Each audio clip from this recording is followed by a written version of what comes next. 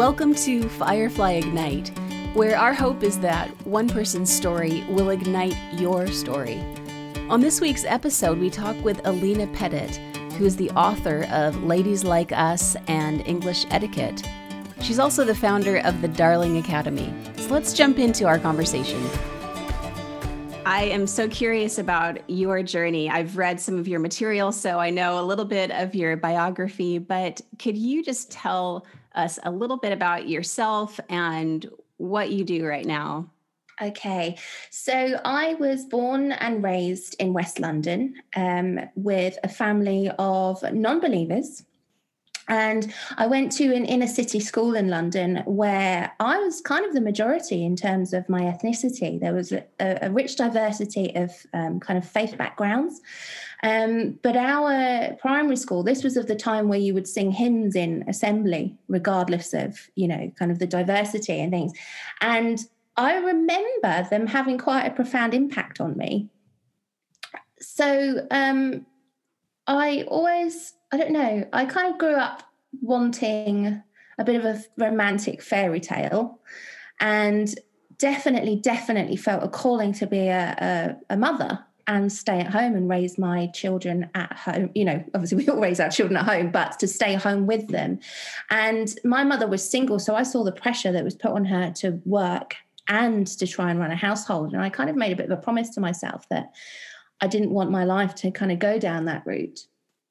And obviously she was in that situation through no fault of her own, but I just saw how stressful it was. And my schooling kind of took place over the 90s, which was like real girl power era. And there was a lot of pressure on young girls, I believe, to kind of put all of their focus on what they were going to be when they grew up.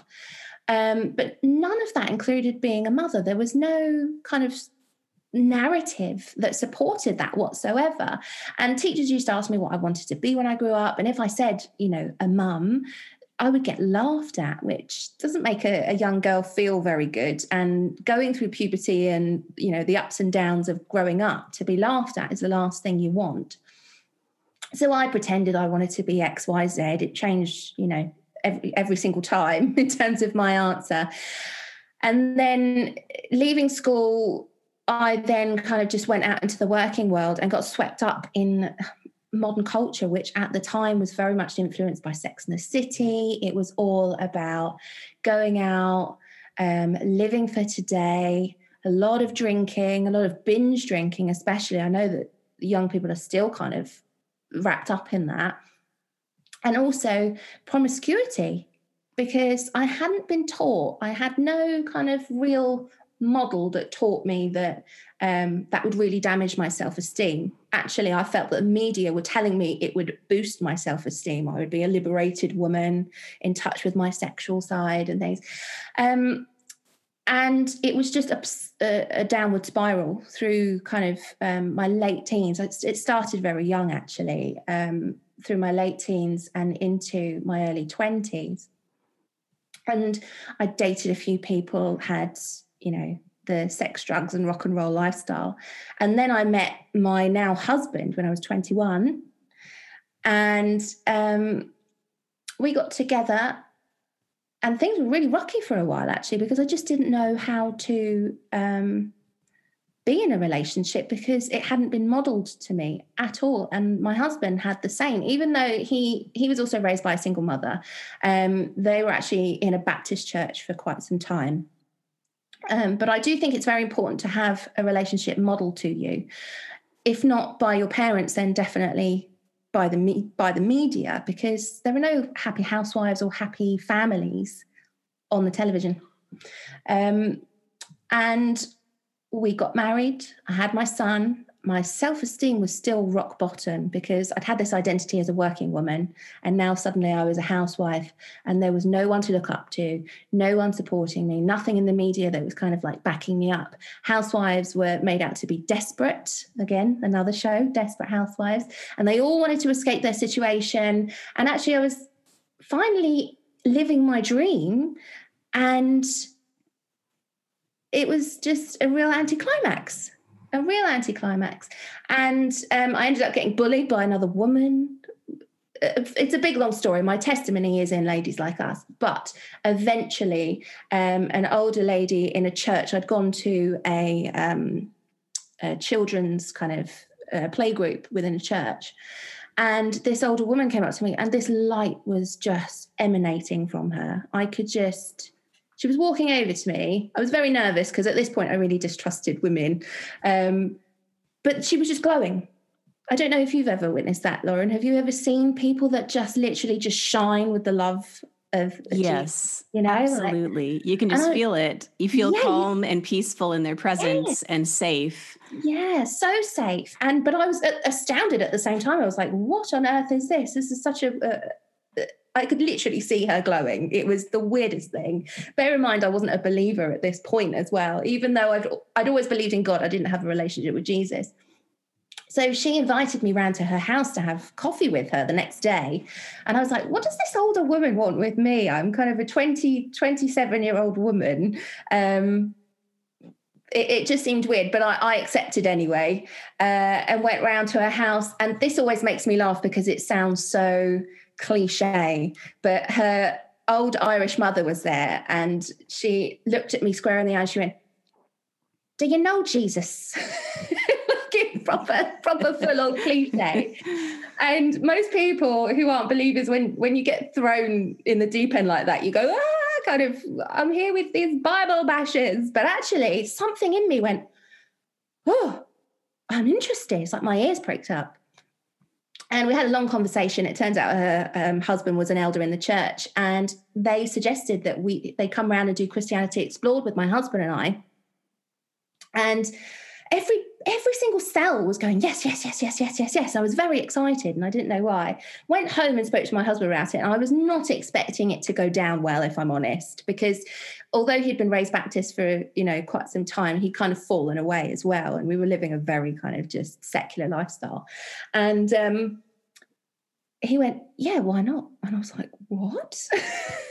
So they came round the next Wednesday evening, and all of a sudden my husband produces a Bible that I had never cited. We'd, been together for a good 10 years by that point. And I was like, where's this come from? Kind of side-eyeing this person, like, do I even know you? And then they were going through Christianity Explored with us, and my husband was like citing Bible passages. And I was just like, what? Wow. So yeah, that's kind of the beginning of the story. And I just felt I had to share it because what my salvation meant to me was just, it literally transported me back to what I felt I was created to be, and the world took it away from me. Right. Like I felt like I was finally kind of like following the path that God had destined for me, even though I didn't know him then. So, So would you say then that time in your life really was the turning point for where you are now? Absolutely. Yeah. It literally, it saved me. It saved me because I was so depressed. I think I had undiagnosed postnatal depression. And then on top of that, I had this horrible experience being bullied by this other woman. My self-esteem was rock bottom, and I just didn't know my identity. So it was almost like, the Lord reminded me of what I was intended to do and who I was created to be, and it very much saying it's okay to be that person, even though the world doesn't understand it. Your peers think you're weird because it was such a transformation. So yeah, it literally gave me my life back. It really felt like that. Right. That's really encouraging. I think one observation as you're sharing too is that from the time that turning point happened to the time of the first edition of your first book, that's actually not a very long time period in my mind. We're talking about 3-4 years turnaround. Yeah. That's not very long. So that what it shows me is that you had such a significant turning around within you, a transformation, that it really led you on a very strong trajectory that enabled you to then produce this writing that Yeah. in a short amount of time. Yeah, and it really surprised me as well, because I think probably about 18 months after kind of being saved, I was then baptized. And I remember it was summertime, and I just felt a calling to write a book. I'd always loved writing. And funnily enough, when my mother gave birth to me, she remembers holding me and knowing I'd be a writer someday, which my mum's not a believer or anything, but she's very intuitive. And I'd never really hung on to that, but she reminded me of that whilst I was going through the writing process. So my son would go to nursery for a few days a week, and I would come home and start writing, and then suddenly look up at the clock, and it was time to pick him up. And I had written 5, 6, 7,000 words. And I even now when I read back Ladies Like Us, I don't know where it's come from. It was very much felt like the Holy Spirit was kind of guiding me. And then also when I'd just finished writing it, my husband was kind of reading it back and kind of helping me with editing. And we spent some time in prayer one Sunday morning, and he disappeared off to another part of the house. And we both at the same time got from the Lord the same piece of scripture, Esther 4:14, and which is, you've been created for a time such as this. And I've hung on to that ever since, because that really felt like confirmation for me that all of the bad experiences that I had in my life, all of the stuff that I was sharing was meant to happen. It didn't feel like a vanity project. Yeah. Writing this book, I desperately needed to kind of share. Yeah. My life and how much it changed. Right. So as I was reading your book, the phrases that stuck out to me was the use of the word branding. So you have this point sort of about middle of the book where you just say, it's important to figure out your brand. Yeah. And I'd love for you to kind of explain more of what you mean by that, because hearing your story, I can see that you lived this out first. And then now what you're doing is encouraging women to think about their own branding. So explain that word a little bit. Okay. So this is very much, we can get swept up. Our identity, our personal identity can get very much swept up in trends, in the way, it's almost like a herd mentality, as it were. And it's very much, it goes back to that reminder of who you are. And we have to kind of portray ourselves as we want to be seen, rather than portraying ourselves in order to fit in. And I think also being a Christian, sometimes you very much have to go against the grain. And if you think about, they'll be known by their fruit. The things that you do, the way that you hold yourself, the things that you say, the things that you hold yourself back from saying, it's very much becomes the essence of who you are. So you've got to think about, who am I as a person? What do I want to contribute to the world? How do I even want my appearance to affect how other people view me? Because I think, we're very visual creatures. People can have this instant idea of who you are. Even, for women especially, it's a very hot topic, but modesty, dressing, kind of modestly, it's a tough subject, because you can very much easily slip into trying to please other people and trying to become something you're not. But actually, it's just really thinking about, who am I in this world? What do I have to give? How do I want people to see me? And am I doing the right things to portray that brand? That, who is Alina? Who is Lauren? Mm-hmm. Yes.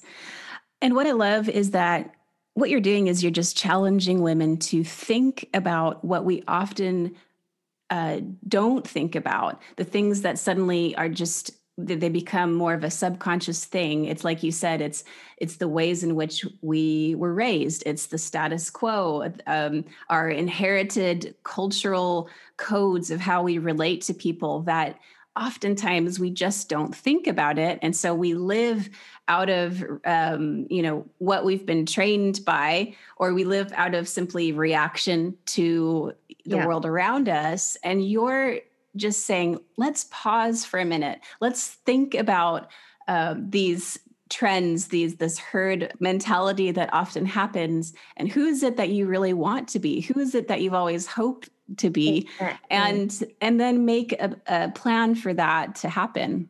Yeah, it's very much. I mean, I always loved makeover movies when I was younger as well. I still do, in fact. And if you think about it, you are a new creation. A lot of us kind of live our lives according to what happened in the past as well. You know, our fears, our feelings of guilt, our shame. And actually, you are a new creation. You need to recognize that, truly recognize that, and realize you can make a change. You know, really take stock and decide for yourself, actually, I'm going to kind of have this new walk of life now, rather than just going with the flow. Right. The flow isn't always that helpful. It reminded me of something you also said, that typically most people live out of a place of fear or love. And I think that's so true, that if we really looked below the surface of what motivates our actions, what motivates our attitudes, our words, is it based out of love or is it based out of a fear in some way? And that really just cuts to the bone very quickly when you look at it that way. Any question, any quandary by just asking that one question. Is this coming from a place of love or is it coming from a place of fear? And that fear may be multi-leveled. You know, it could be just literally fear, or it could be feelings of, you know, anxiety or shame, or wanting someone to like us, you know, even if kind of what we want to say isn't necessarily what they want to hear. So I think, yeah. So I have this quote here that you've stated. It says, if you live in a state of joy about yourself and live in your sweet spot, then you will present the best parts of you to the world and your light can truly shine. I think that this really kind of summarizes a lot of the heart behind your book about Ladies Like Us, where you're just trying to say, hey, there's something really beautiful about the way each of us was created. And when we tap into that and we receive the gift of new life, of transformation, then any form of change is possible. Yeah, it truly is. And also, I mean, what's funny about this book as well is that I didn't intend to write it for a Christian audience. I intended to write it for a secular audience, ladies like me who were living a lifestyle that I used to lead. And I wanted to kind of point the way rather than kind of evangelize. I know there's a lot of kind of like Christian scripture in there and ideas, but I really wanted to point the way, because I do believe, you know, sometimes it takes a while for people to kind of accept Christ. But there are steps that you can take to live better that will get you step by step closer, you know, before your kind of heart will soften. Some of the things that you've written in your book have been sort of labeled now as traditional values, traditional roles, etc. But when I read this book, although there is some of that, what I actually see is a promotion of values upon which this culture was founded on. So it's not, I wouldn't even label it as traditional values, although some of perhaps the roles can look more traditional. What I see are values such as honor, respect, poise, elegance, honesty, gratitude, kindness. Those are things that will benefit any society. And so I love that these values are being promoted in this book, but why do you feel like it's so important that we reclaim some of these values that seem to have been lost over time? That's an interesting question, because after having been I've been in the press quite a lot this past year, because last November I filmed a segment with the BBC about being a traditional housewife, funnily enough, the proper Proverbs 31 woman.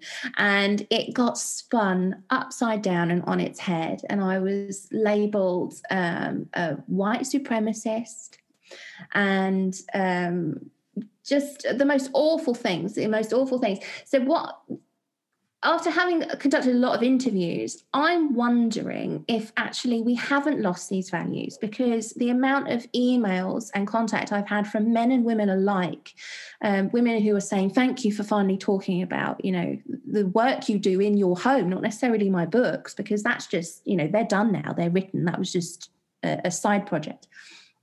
Kind of, it's almost like a ministry, like a campaign. I do actually believe that the biggest problem we have is the media, because our lives are so consumed by it now. If you think about it, we used to live very kind of agrarian lifestyles. They were very small in our community. Like, the communities were really close knit because, you had your own little patch of land. You were as self-sufficient as possible, and you traded with your neighbor. You knew your neighbor. People wouldn't commute for miles in order to go to work. We lived very locally. And we used to go to church every Sunday. Even if you were a believer or not, it was just a cultural expectation. Some people used to fine people for not going to church, for example. So with, modernity and the industrial age and things like that, women then kind of went into the factories, schools were created, and we're spending less and less time together as a family unit. And that has an impact, therefore, on the structure of the local community. And then that further impacts society as a whole.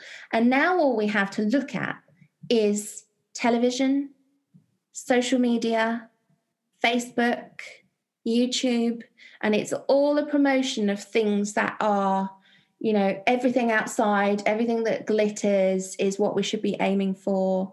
Don't have a quiet Sunday at home, because how boring is that? Why don't you go shopping instead? Why don't you, go in the pursuit of more? Oh, housewife, you must be so bored with your housekeeping and you can't wait to drink gin with the girls because it's such a drag, having your family and things. So from what I've heard from people is that actually they really, really, really want this quiet, traditional, I'm doing air quotes here, traditional lifestyle where life is slower, it's more meaningful, it's more considered. It very much is in support of family and a real togetherness. But I just think in the age of advertising and media, we are being influenced against it. Right. Oh, yeah, I totally agree with that. And what's dangerous is the way that it does actually undermine a lot of these values subliminally, and and without thinking. That's you the most dangerous part. Receive the messages and you form judgments about people, about life. And so then these values that, like you said, aptly, that I think many people do really want these values, and they do exist still. And when we've come across someone who demonstrates these, it's like you breathe in a sigh of relief because it's such a beautiful exchange. But the media kind of just making everybody think and act the same way. And then these other values are pushed down for the sake of living life, on the edge and fitting in with the crowd. Yeah. Being very individualistic as well. There's a huge encouragement on, each person is special, but not in a good way, and it's very much out for yourself, and exchanges between people are, what do I get from this, rather than how can I serve you? And this circles back to what we were saying about stopping and pausing and saying, the things that I'm doing, the things that I'm consuming, reading, listening to, are they serving me in a good way? My husband and I used to watch a lot of soap operas. And we took stock one evening because we were shouting over the television to communicate with one another.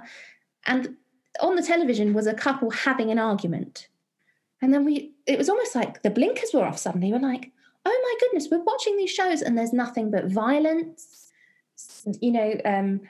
promiscuity happening, murders and things like that. And I just thought, what good is this feeding us subconsciously? And if you think about that influencing young couples and also it being on in the background with young children, they think that this is the way to communicate. That's what's being modeled to us. So you need to take stock and go, whoa, how much is too much? Like, what can I eliminate? Yeah. Yeah.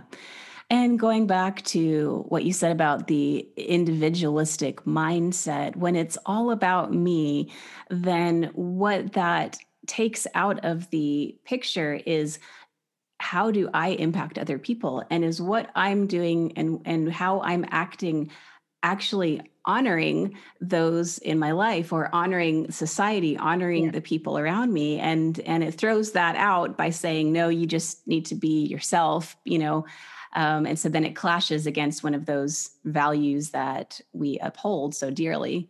Yeah. And that's your brand, funnily enough. Right. how are you impacting the world around you? And it's a very important part of it. And, when you were talking about how society used to be, and I was thinking, the recent All Creatures Great and Small series that was released, love that. just amazing, and my husband and I were talking about it, and we were saying, what is it about that type of show that makes your heart ache and come alive and sing? I know it was really funny because I am a sucker for those shows. They're just so wholesome, like Call the Midwife especially. Oh my goodness, get the tissues because I'm just going to be crying within 5 seconds. But All Creatures Great and Small, funnily enough, my husband was like, oh, not another one of these. But after the very first episode, he turned to me and he went, thank you for making me watch that. That was so good. It was so wholesome. It's good. And when you have shows like that, it brings us back to a time and place when we didn't have so many of the distractions that we have nowadays. That time in society when everyone did go to church and when there's this kind of unspoken code of how to relate to one another in a, what I would say, more respectful and honorable way. And just makes me want to go back to that time. Me too. Can it get me a time machine? Oh, actually, no. We'll have that eventually. That's coming. Yes.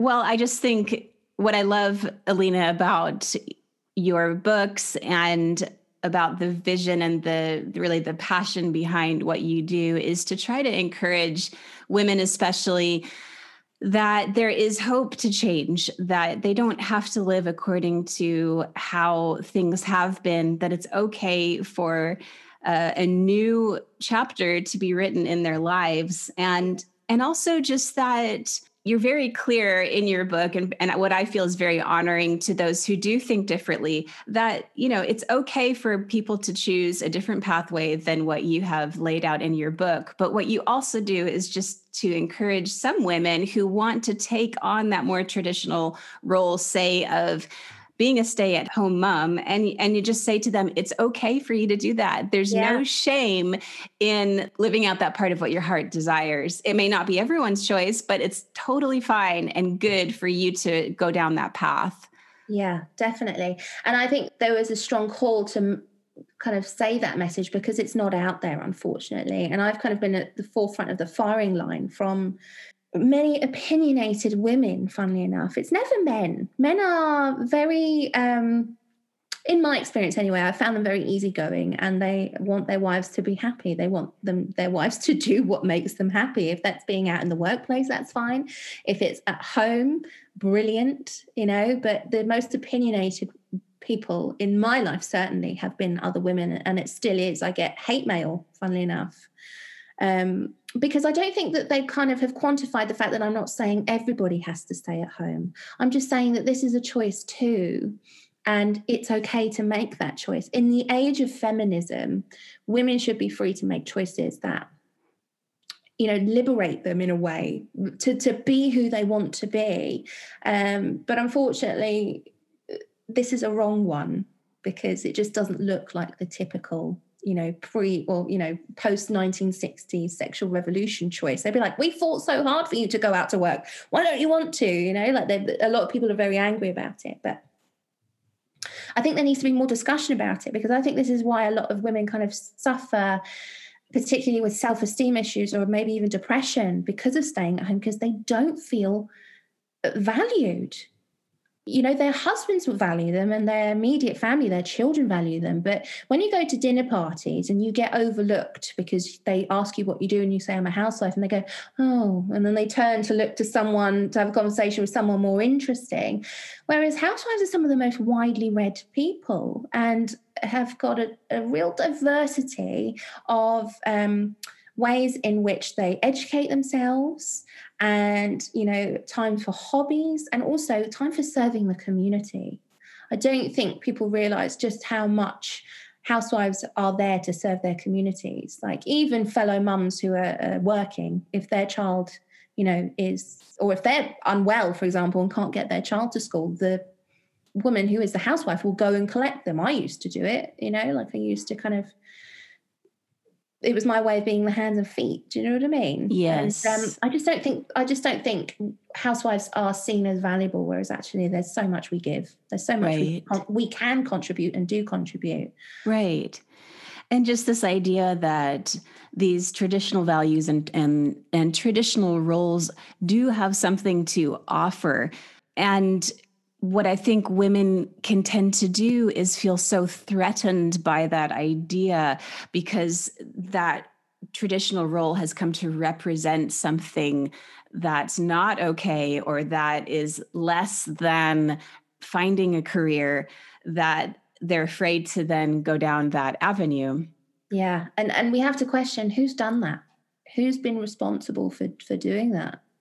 You know, Right. I mean, do you have any ideas? What happened to the housewife? I think I also get criticized for I don't romanticize the 1950s, but it was literally the last time that the housewife was celebrated on an open in an open narrative. You know, they said if you wanted to sell anything, you have to sell it to the housewife.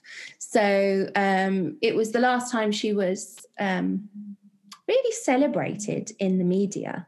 And I do think that we are subliminally and kind of openly manipulated by the media. Right. And so, but I mean, you know, it's all about careers now. It's all about careers. That's the only focus. And I just think that's wrong, because we're going to get to a point, if we literally go down this road where we subscribed to the cultural idea that all women have to be in the workplace, we are just going to literally live very individualistic lives where we are losing contact with the people that we're sharing our lives with. Yes. You know, like we need to claw some of that back. And I think even if you're working because you want to, B, have to, I do think we need to be very, very mindful of creating a sacred space at home. Right. And that's the thing. That's exactly what you've just said, is being mindful is part of the key of making this all work, being intentional to make space for family, to connect with others, where now, like you said, the media and the distraction of everything on our phones and computers, pushing people apart from one another, whereas we have to be very intentional about coming together and connecting with people in a very real way, not a digital way. I know. And I think you need to kind of almost be a bit strict about it. I mean, have you had an experience pre-COVID of sitting in a restaurant and looking at a family and they're all on their phones? We did this before the kind of second lockdown came. We went out for dinner and I looked over and there was a family, the mother, the father, and both of their children were sat around the table just scrolling, mindlessly scrolling. And I hate to pass judgment on them, but just, oh my goodness, how you're coming out to enjoy a family meal together, to sit around a table and break bread essentially, and they're just so distracted. What is it that's distracting them? It's almost like, it feels like a poison. Unfortunately, I have to use social media to kind of get my message out there, but other than that, I just think it's not healthy. It can't be healthy. Yeah. It takes a lot of intentionality, much more than we feel we have energy to give at times, in order to push aside distractions and look someone in the eyes and say, you are the most important thing in this moment. It's not easy to do nowadays, which is awful. No. And I hate that. But the gift of my presence with somebody and the gift of their presence with me is what forms true connection. We have to, as the adults in the family, we have to be the ones who defend our homes from the distractions that will just easily come in and sweep us all, into our own little worlds if we're not careful. Yeah. And I'm really hoping that this will be the biggest blessing that comes out of this pandemic, is that we reorder our priorities, because I think we realize just how much we're missing the ability to see people and see their smiling faces. Now it's literally just nothing. I'm getting terrible wrinkles because when I go to the supermarket and I smile at people, I'm really like squinting just to show them that I'm smiling at them, like so much has been taken from us. So I do hope that when we come out of it, our priorities are reordered a little bit. Right. And we really now value the home as well. Yes, I agree.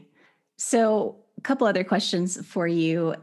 You mentioned your kind of grand entrance onto the BBC platform Yeah. last November, and I'd love to hear from you. What are some of the good things that you feel like you've noticed or have come to you as a result? And then also on the flip side of that, what are just some of the observations that you found, some of the difficulties that you faced as well? Okay. Well, I think we slightly touched on the best part is that I have realized that I'm not alone. It can feel very isolating to kind of A, be a housewife, but B, have a real passion for these kind of these values. So to have people email you from all over the world, and not just housewives as well, because I think I went out with the intention of speaking to young women and housewives and kind of boosting their their confidence in this area, the confidence to be themselves and to follow their dreams. I've heard from a lot of men.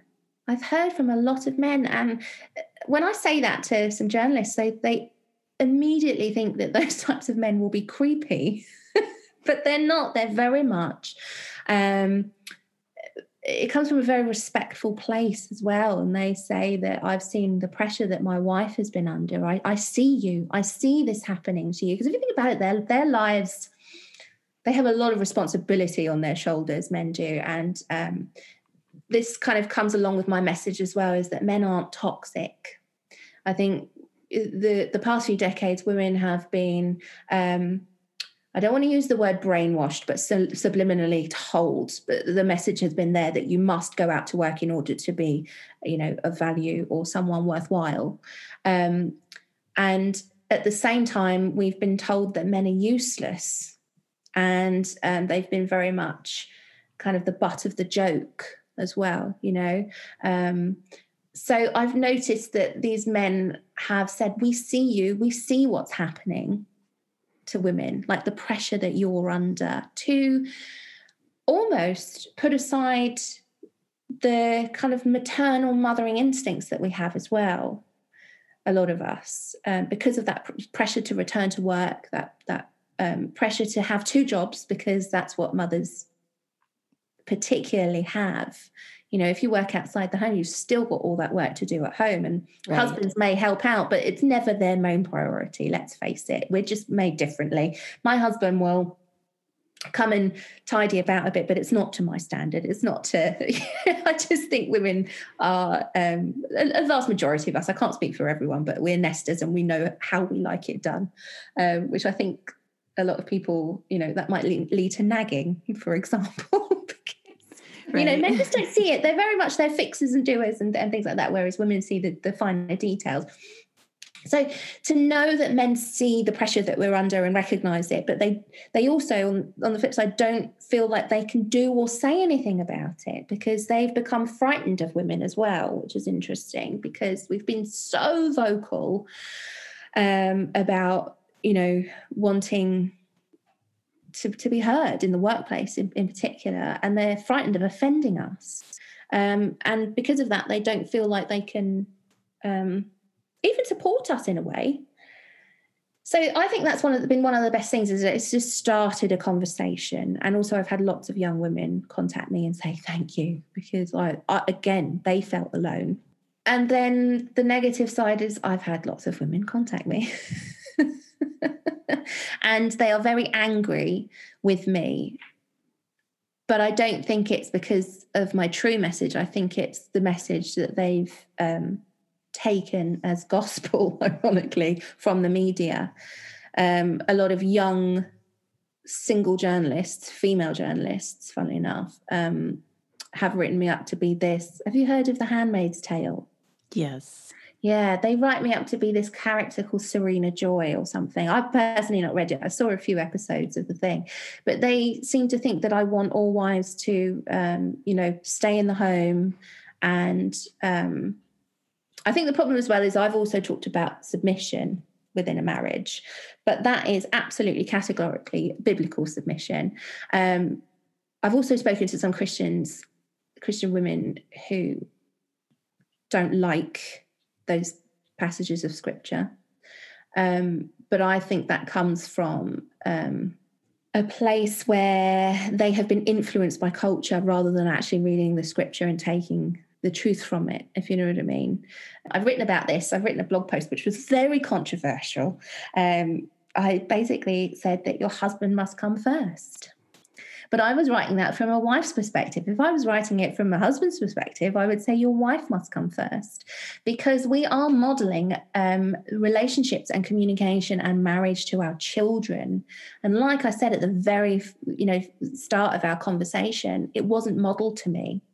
And if it's not modeled to you within the home, where are you going to find that example of how to communicate with a spouse, how to resolve issues, resolve conflict, be there for one another? So because I've mentioned submission, they think it means subservience, and they think it means that the woman has no worth and she's a slave to her husband and things like that, whereas it's actually this perfect harmony that it creates within a marriage. And your husband does not earn your submission just by purely being a man. He has to be honourable and upstanding, and, he has great responsibility on his shoulders as well. It's not an easy position to be in. They seem to think that the husband actually is like this, he's in his easy chair, not lifting a finger, and I'm kind of like, dusting around him and getting his slippers and, can I get you anything, dear? And things like that. It's not. It's this perfect, marital, harmonious partnership. So I've had a lot of hate because of that, but these are the people that just don't understand, because they miss out the fact entirely that I'm a Christian and this comes from scripture, and they just think I want to indoctrinate all these women to being, some sort of slave to men. Right. That was long-winded, sorry. No, thanks for sharing. Thanks for sharing what the journey's been like. I know you've really only just probably touched the surface of what you have experienced this last year.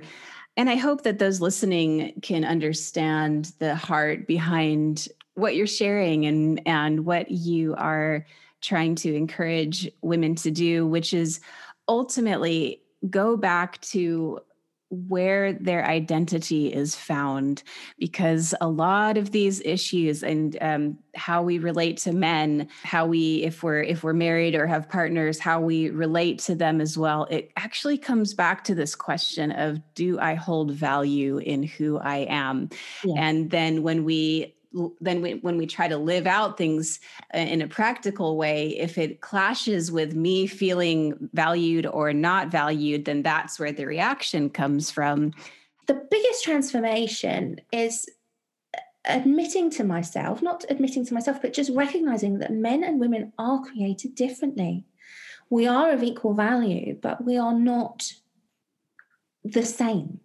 We're both human, we're both equally loved, but we are not the same. I just think that lately, the way that the kind of world is going, we seem to want to get rid of all differences between people. There's like this homogenizing that's going on between everything. Everything's got to look the same. Everything's got to be equal and grey washed, and we're not allowed to celebrate typically feminine things anymore, or masculine things. Both are very toxic. We have to kind of swim in the middle, and it's very sad, I think, for us to just throw away the idea that we are two halves of one whole, right. Two puzzle pieces that look the same won't go together. This is why we were created, literally, to kind of be put together, husband and wife, because strong families make strong communities, and strong communities make great nations. Absolutely. And then that goes back to honor as well. Are my actions honoring the other person? And when we both choose to put each other first, that's how it works. Yeah. Is it coming from a place of love or a place of fear? What I'm about to say, what I'm about to do, even what I'm thinking. Stop and take stock. Well, this has been great chatting with you. And thank you again for joining us today. It's been wonderful. Thank you for having me. If you would like more information on Alina, or would like to stay more connected with her writing, you can visit her at thedarlingacademy.com. Thanks again for listening, and if you enjoyed this episode, don't forget to rate and review it and subscribe. See you soon.